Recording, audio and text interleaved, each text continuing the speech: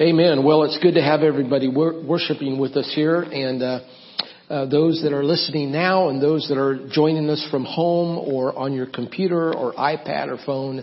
We want to welcome you in the name of the Lord to the Lord's house. That's what this is. We are now gathered on this holy place, this holy ground that is the community of Christ, a place that is sanctuary. But we recognize that the church is not a building, right? The church is beyond the building. It's you and I, and we come together to worship Him through whatever means or medium. And we want to just lift up God today and just spend some time in His holy presence. If you have God's Word, I want to invite you to turn to Joshua. We're going to Joshua chapter 5. And we're going to be looking at verses 10 through 12 in just a little bit. And I need to begin to say right out of the starting gate here that this definitely in some ways is a time of transition and certainly a time of uncertainty. We're going through something that most of us have never seen. I mean, I understand that. I haven't. I'm 57 years old. And I mean, these are really strange times. And I think the temptation is to fear the unknown. I think the temptation is to fear the unknown. And that's why I go to a time that was also maybe kind of strange for God's people, a time of transition and change, and definitely a fearful time for His people called the Israelites. And so I want to go to the story of Joshua. In fact, to get a little bit of background before we go to Joshua chapter 5, we're going to be looking at that, focusing in that chapter. I want to kind of begin, all the way back in Genesis chapter 12, where God, of course, comes to Abraham and He anoints Abraham and says, "You are going to be the leader of my people." In fact, God just blesses him and promises that God will bless His people and that they will be a blessing. And we remember as the story begins there that they become the family of God, or God's chosen people. We remember as the story unfolds, we kind of fast forward, they end up in captivity in Egypt. And there, while they were slaves in Egypt, there's a man that is anointed to be, again, a leader of God's people, who is Moses. And Moses was the one that God appointed to bring His people out of the Egyptian captivity. And so that's exactly what happens. They begin their wilderness wanderings, and then they encounter Mount Sinai. I mean, what a moment that was when God makes His covenant with His people and we receive the 10 Commandments. And then, after several years, He brings His people out of the wilderness, and now the people are camped outside of the promised land that God had promised them. And Moses is coming to the end of his life. You remember that part of the story. And one of the last things that Moses says is he calls all his people to obey God's commands. Why? To show all the nations what God is like. I mean, think about that for a moment, church. I mean, Moses calls his people, God's people, to obey all the commands of God. Why? So the nations will know what God is like. I'm wondering what an opportunity and what a testimony that is for us now as the church. Because we are in a moment of change and transition and certainly, again, uncertainty. And the world is watching us, those of us that are called believers, and the world is watching the church and the way that we respond to crisis. It's going to have an impact. People are going to see that and judge that. And so we have this example, this testimony by the life of Moses and his command to the people. And of course what happens, the story. Moses does pass, he dies, and now Joshua becomes the new Moses. And that's where our story really picks up. And of course he also calls the people, challenges the people to obey the Torah, or the covenant that God had made with His people. And then, there's the crossing of the Jordan, where God holds the water back and the people go across. But just before the crossing of the Jordan, there is that fantastic, that really spectacular speech that Joshua gives to God's chosen people. And really it's the Word of God that's coming to His people through Joshua. And I want to call it the strong and courageous speech. Because that's what Joshua tells the people. God tells them to do that, to be strong and courageous. And here we begin to see the wisdom of Joshua just pour out of his life. And in fact, it just continues to unfold. The story does until we get to chapter 5.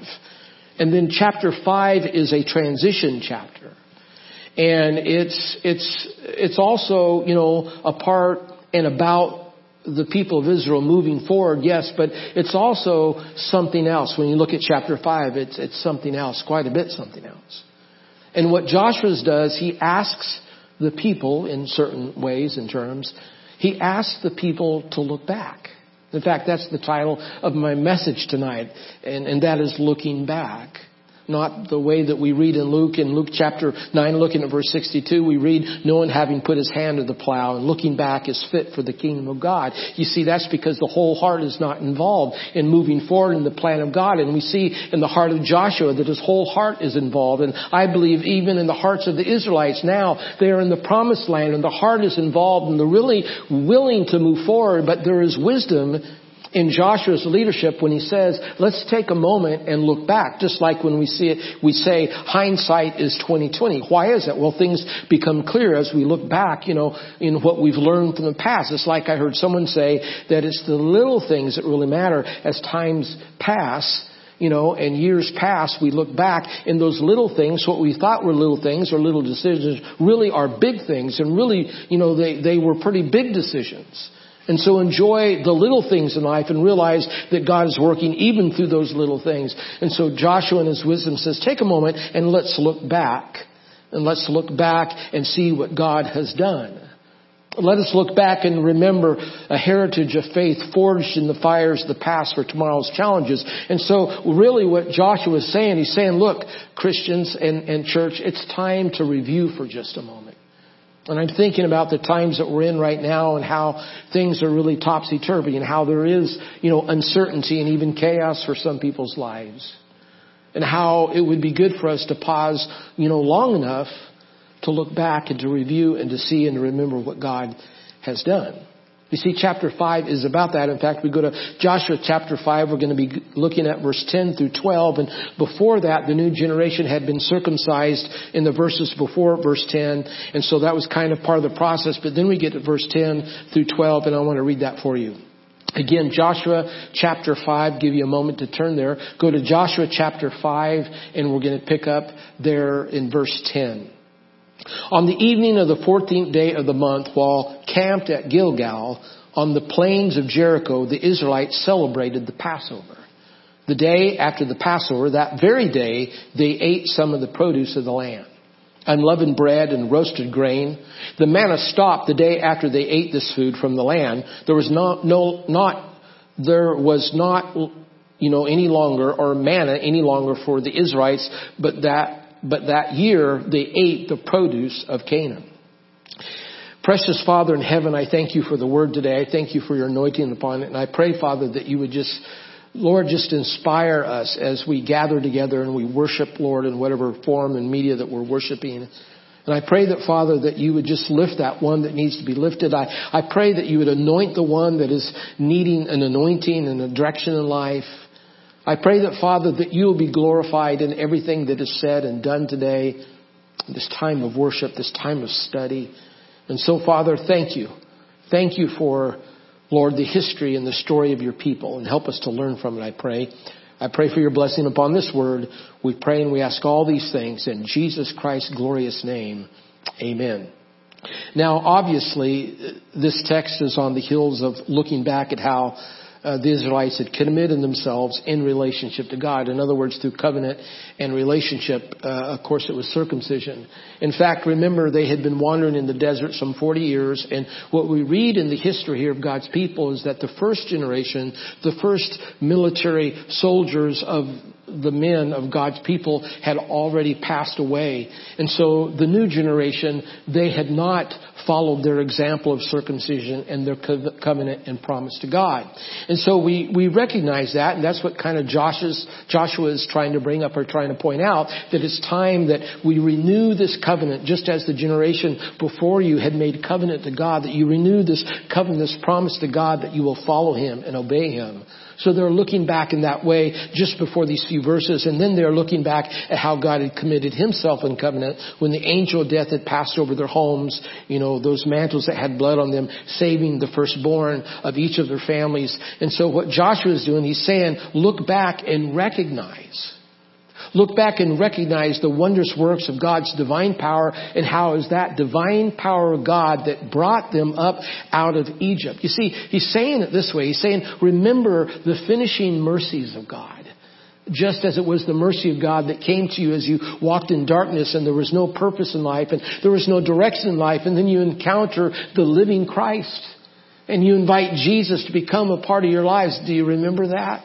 Can you remember a moment when you did that and you said, Jesus, I believe and I want you to become a part of my life, and you prayed that way, and then all of a sudden there was this light that begins to shine on that path of darkness, and all of a sudden it's the glory of God that you experience because you've met your Savior, you've met Jesus Christ. And so we recognize that even in this story, there's the finishing mercies of God. That God, what that means is that God, His mercy not only is there in the beginning of relationship with Him, but His mercy is following you. The finishing mercy of God that is carrying you through even in difficult times. We see that here in the Israelites.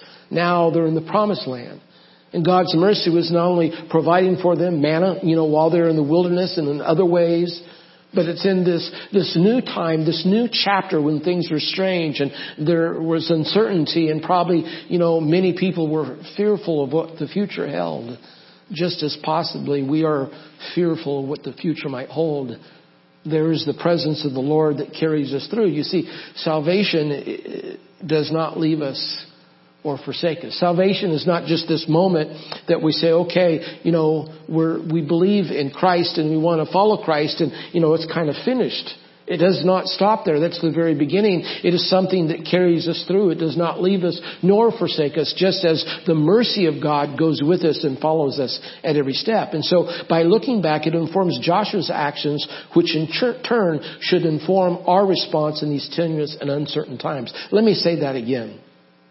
By looking back, it informs Joshua's actions, which in turn should inform our response in these tenuous and uncertain times. And you say, well, Pastor, how does that happen? I mean, how are we learning from what Joshua did and looking back? Well, first thing, when Joshua looked back, it kind of reminded the people of the message of being strong and courageous. Remember, God's word had come to Joshua in chapter 1 when he gives that remarkable speech and that challenge to the people as they were preparing to cross the river Jordan. And God holds back the water so that they can cross. And Joshua had said, be strong and courageous. And you see, the reason why that they could be strong and courageous was not because of their own ability, not because of the plan that they had. That's not what they were, confident in, is this wonderful plan that now, we're going to cross the Jordan. What they were confident in was the promises of God. That's where our confidence comes from. It comes from God's promise that He will be there with us and that He will not walk away from us no matter how dark the path may become. In fact, that's part of the promises of God. He says, I will never leave you or forsake you. Maybe that's the one thing that you need to hear tonight, or this morning, That's the one thing that you need to hear this morning is that God will never leave you nor forsake you. And maybe you're feeling a little bit forsaken. Or maybe you're feeling a little bit isolated because we're social distancing. And I can imagine in what we're going through right now, we could feel that way. But the promise of God is this. Listen, I will never leave you nor forsake you. This is God's promise. Another promise of God is if His eye is on the sparrow, right? I mean, if His eye is on the sparrow, and as a creator of all things, and He created the sparrows, and He knows when a sparrow falls or the bird of the air falls, then don't you think that God knows about your life and your breath and what you're going through and your fears that you're facing? Yes, God, if His eye is on the sparrow, I promise you that God, He is with you. And He is putting His arms around you and protecting you. And He is walking with you. I mean, if God cares about the birds of the air, think about how much more God cares for you. Because He will not leave you nor forsake you. And then we are reminded that we are wonderfully and beautifully made. God made us in a very special way because we are His creation. We are all special in God's eyes. There's no question about that. And so this strength and this courageous spirit is not because, we have the ability to plan things, and to be in control. I'm kind of a little bit of a control freak. And because of that, I think, I have a little bit more peace if I have a plan and, I have a strategy in place and I know what I'm doing. But the reality is none of that really brings peace. None of that really is the answer as God, as Jesus Christ is the answer. In fact, we look at Psalm chapter 46 and we read there, God is our refuge and strength, an ever-present help in in times of trouble. I mean, if we didn't need that, a refuge, a place of refuge and strength, then why would God need to promise that? You see, our ability is not enough. I want to say that again. Our ability, your ability, it's not enough. God promises He will be our refuge and our strength, and He will be present in troubling times. And these certainly are troubling times. There's no doubt about that. And then we look at 2 Corinthians chapter 4, looking at verse 16, we read, "Therefore, we do not lose heart. Inwardly, we are being renewed day by day." We are being renewed day by day. This is the promise that God wants to bring renewal. In fact, He gives us direction on how do we find spiritual renewal. Listen to this, member. Listen to this, church person. We go back to Psalm 46, and in another verse, in verse 10, He says this. He says, "Be still and know that I am God." How are we to be renewed day by day? We are to be still in the presence of the Lord. We're to listen in the presence of the Lord. And I believe that if we calm ourselves and we listen well and we are waiting to hear from God, I believe that God will speak and there will be this peace that will overcome us. A peace that passes human understanding is what the Scripture promises. In fact, in Matthew chapter 11, verse 29, we read, "Take my yoke upon you and learn from me, for I am gentle and humble in heart, and you will find rest for your souls." When we take this yoke upon us. You know what the yoke is? The yoke is the story of God. It is God's story, how God has been there with man all along the way. And it is God's story that is unfolding before us as we know who God is because of His Son, Jesus Christ, that became flesh and lived among us. It is that Son that went to the cross and died on the cross for my sin and for your sin. And we believe in the story of God. As we take that upon us and we have faith in that, there is this promise that we will find rest for our souls. And I don't know if you have that right now. It's possible that you're maybe even struggling, trying to find rest for your soul. Well, this is the promise that the Word gives us, that when we take this yoke, this is God's story, His plan for us, upon our shoulders, that He is gentle and He is humble of heart. And that means He cares for us. He wants to be involved in our life. And then there will be just the renewal for our soul as we are in the presence of God. And we're being still, we will know that He is in control. That is the second thing. The third thing that we learn by looking back, I believe, in Joshua here is to be thankful. In fact, Joshua helps the Israelites to see God's supply in ordinary things. And that's key because remember, in their text, standing in our text a little bit here, the manna had ceased. And now the Israelites were eating from the land. And so Joshua is reminding them that God is our provision and that God is our provider in ordinary things. I mean, think about that for just a moment. In the ordinary things of life and the food that God is providing and the resource of our income, and maybe it's a job that we have or some other resource. It's in the very ordinary things of life, the way that we have a place to sleep. And again, food to eat, that in the very ordinary things of life, God is our provider. He is our provision. And so Joshua is reminding the Israelites that God is God even in the ordinary things. And in those ordinary things, He provides for us. But also, He provides for us in extraordinary ways. And that's encouraging because we need to know that there are times that God, He moves in an extraordinary way, a supernatural way. And God comes in and He surprises us by the way He moves in extraordinary ways. And I look forward to being surprised by God in that way. I'll never forget, I think I was a senior in high school and I'd come home.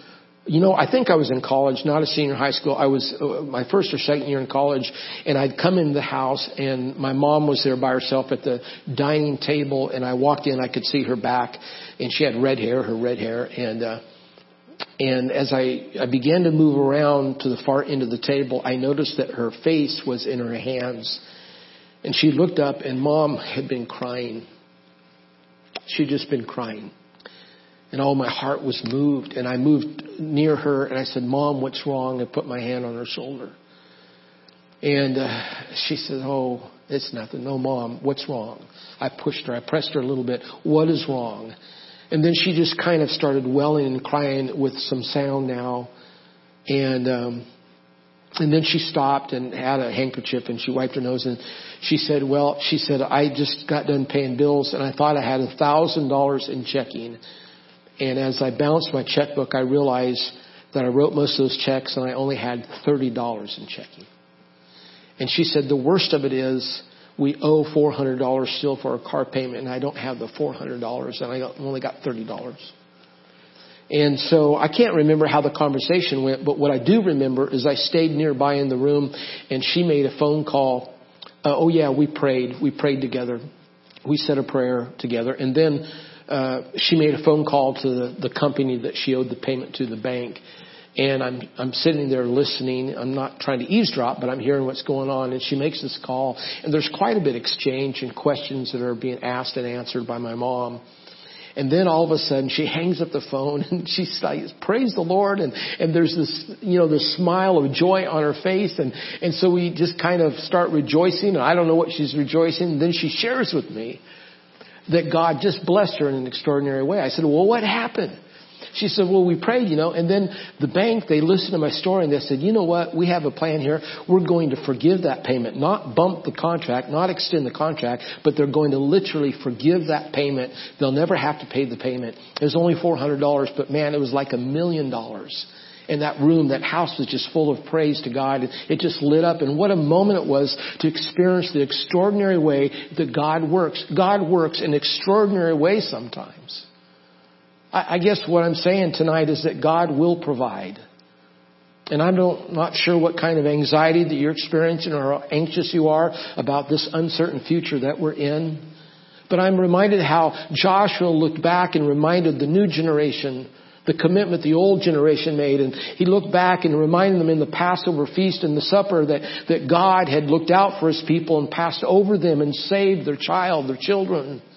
And folks, the God of the past, it is a God that is a provider and is our provision. That is the same God that we are serving right now. Today, in the midst of our heartache, in the midst of the chaos and these uncertain times, I know this, if I know anything, that God is our provision. And He will surprise you. He will surprise you in some extraordinary way, I believe, if you begin to trust God and include God in the beginning of your relationship with Him. In fact, if I were to say, this is my theme. Pastor, what's your theme? Here's my theme. When we begin with God, here's my theme. When we begin with God, it is likely that we will end well with God. When we begin with God, whatever it is we're facing, when we begin with God, it is likely that we will end well with God. You see, I believe that this whole scenario, Joshua, this whole scenario is challenging us to be spiritual. And I say that with no apologies. No apologies. To be spiritual. I mean, unfortunately, I watch people sometimes when someone passes or there's a crisis in life, I don't see them anymore worshiping and kind of they're pulling away and there's some time maybe it takes to get them back into this mode of worship. Folks, I believe that the time that we should gather and worship God is in time of crisis. No apologies. I mean, Joshua, think of this. Joshua is getting ready for a huge campaign, a military campaign called Jericho. Remember the walls of Jericho? He's getting ready for this huge campaign. And what does he do? He commits one act of devotion after another. The circumcision of the new generation, the Passover feast, one act of devotion after another. And so they become very religious before they embark on this tremendous campaign. You see, I want to reiterate, if I have not said it yet, I believe things go a lot better with God than without God. Begin with God. What we begin with God is likely to end well with God. And I believe that you can't go wrong if you start with God. That means having faith in God. That means trusting God. That means even resting in the Lord through difficult times. Remember Psalm 46:10? Be still and know that I am God. And He will be your rest. And He will be your strength. Be still and know that He is God. Because God is your provision. He is your provider. I want you to know that, church, worshiper, wherever you're at, that God is your provider. He loves you today. May the Lord bless you, mission. May the Lord bless all those that are listening today in this worship. Amen. God bless.